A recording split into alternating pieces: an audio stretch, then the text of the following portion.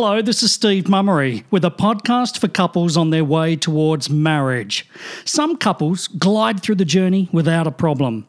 Others struggle with the attention to detail that's involved.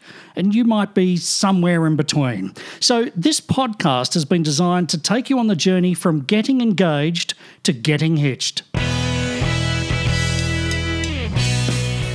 Whether you've got 18 months or so to get it all done, or just a few months, each episode of Getting Hitched gives you insights and tips that'll help you navigate from engagement through to wedding day.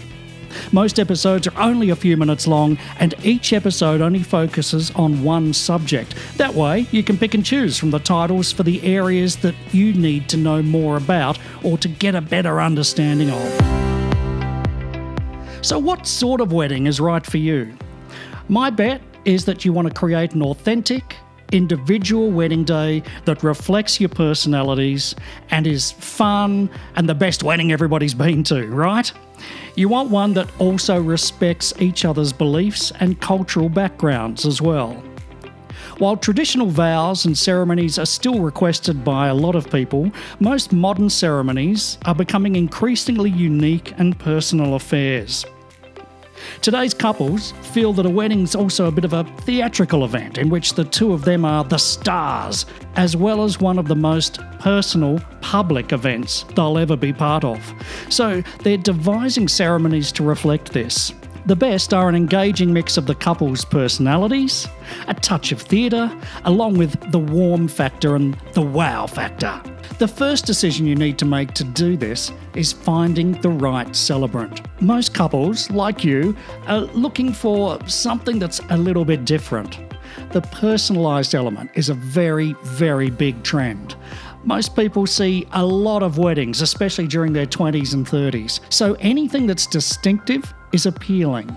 Adding personal touches and distinctive elements to the ceremony helps make the couple's day truly unique and exciting. And this is why it's important to find a celebrant that you click with, someone who will share your vision of what your day should be like. Or, if you don't have a vision yet, someone who can help you create one that is authentic and true to the two of you, one that matches your personalities. Unless it suits your style, don't feel obliged to make your marriage ceremony formal and traditional, even if you are marrying in a church or a synagogue or a mosque. Many modern couples want a religious wedding with an individualistic spin. And you know what? These days, most clergy are generally happy, within reason, to oblige. Traditional church ceremonies don't fit the dream of most of today's couples, and modern civil ceremonies reflect their individuality and diversity better. Today, around 80% of couples marrying in Australia choose a marriage celebrant to guide them through their ceremonial vows. Using a marriage celebrant allows for greater flexibility in the style of ceremony and the choice of venue.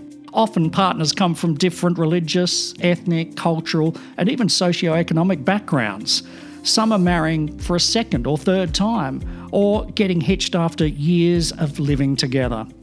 Many couples already have children who may want to play a part in the ceremony, and there are lots of ways to do this, which I'll get into in episode 14. You're free to choose a celebrant, venue, decor, and what you want to wear to suit your own personalities and style.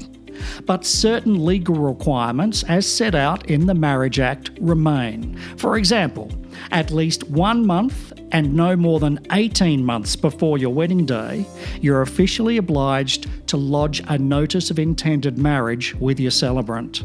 You must also provide the celebrant with photographic proof of your identity, and if either of you has been previously married, evidence of the formal dissolution of your last marriage. A big 21st century trend is for couples to include readings and other input done by close family friends or even members of the family. These days, friends are like second family for many young adults, so it's not surprising that couples include them in their ceremony. Now, I'm not a huge fan of the term readings, as most people feel they have some sort of religious connotations. That's not true. A reading can be anything you want. It can be some song lyrics. It can be a verbal sequence out of a movie that's special to the two of you. It can be something you've written yourself. So think broad and choose something that fits with your personalities and means something to both of you.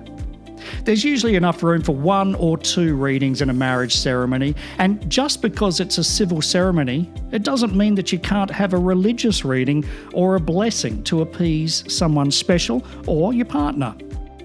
A couple of years back, I had a gorgeous couple who chose lyrics from 3 songs at their wedding.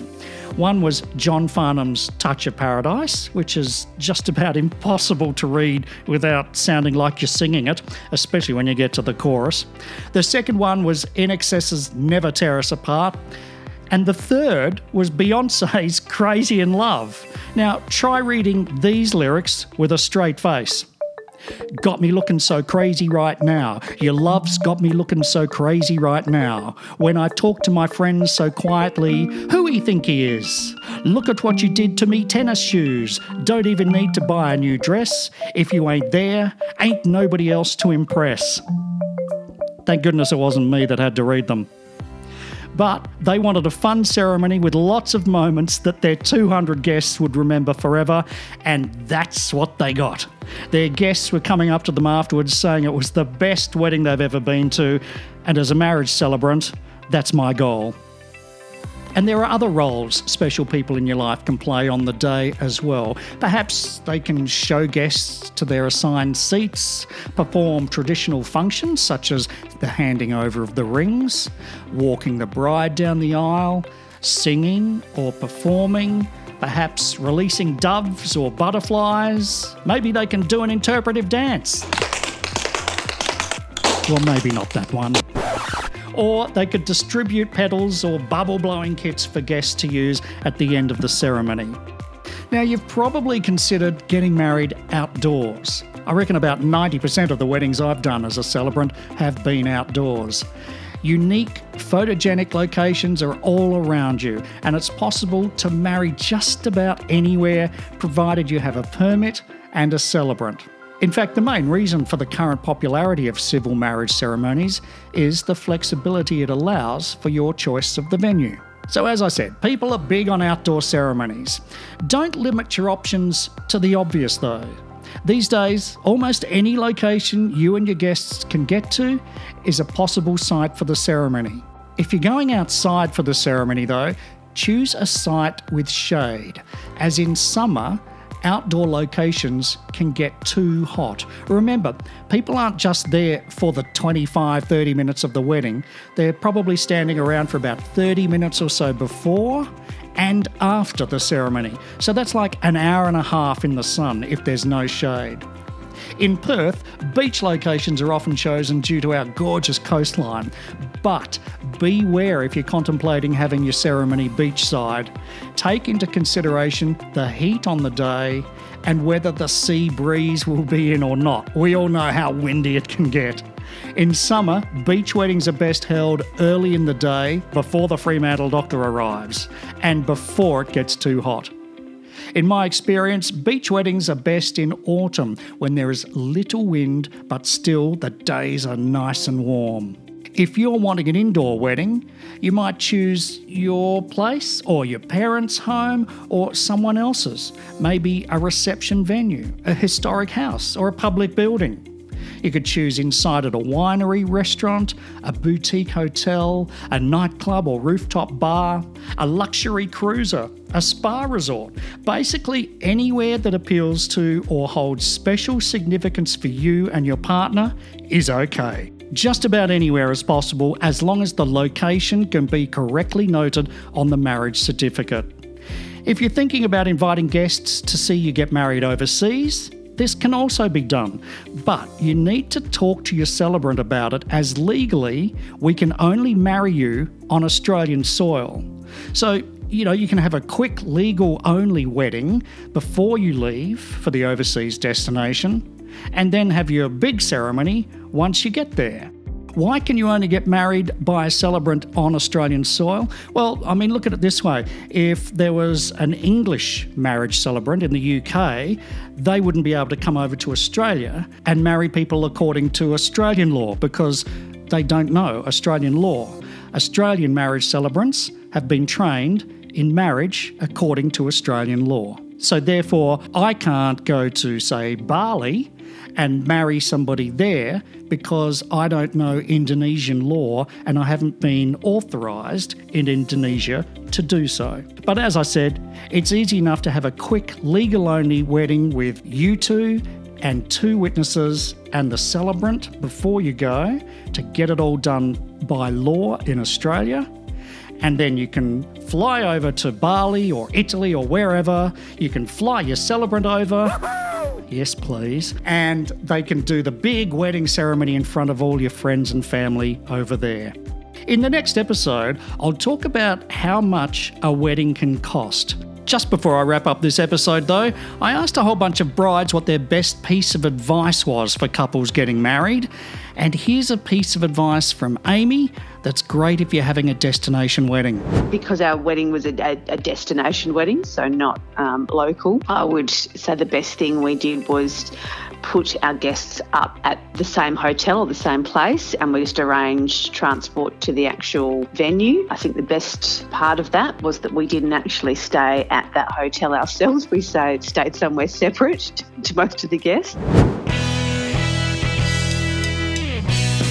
Don't forget, there's a whole bunch of tips and insights on my website, smcelebrant.com.au, including the ultimate wedding checklist that I got from hitched.co.uk,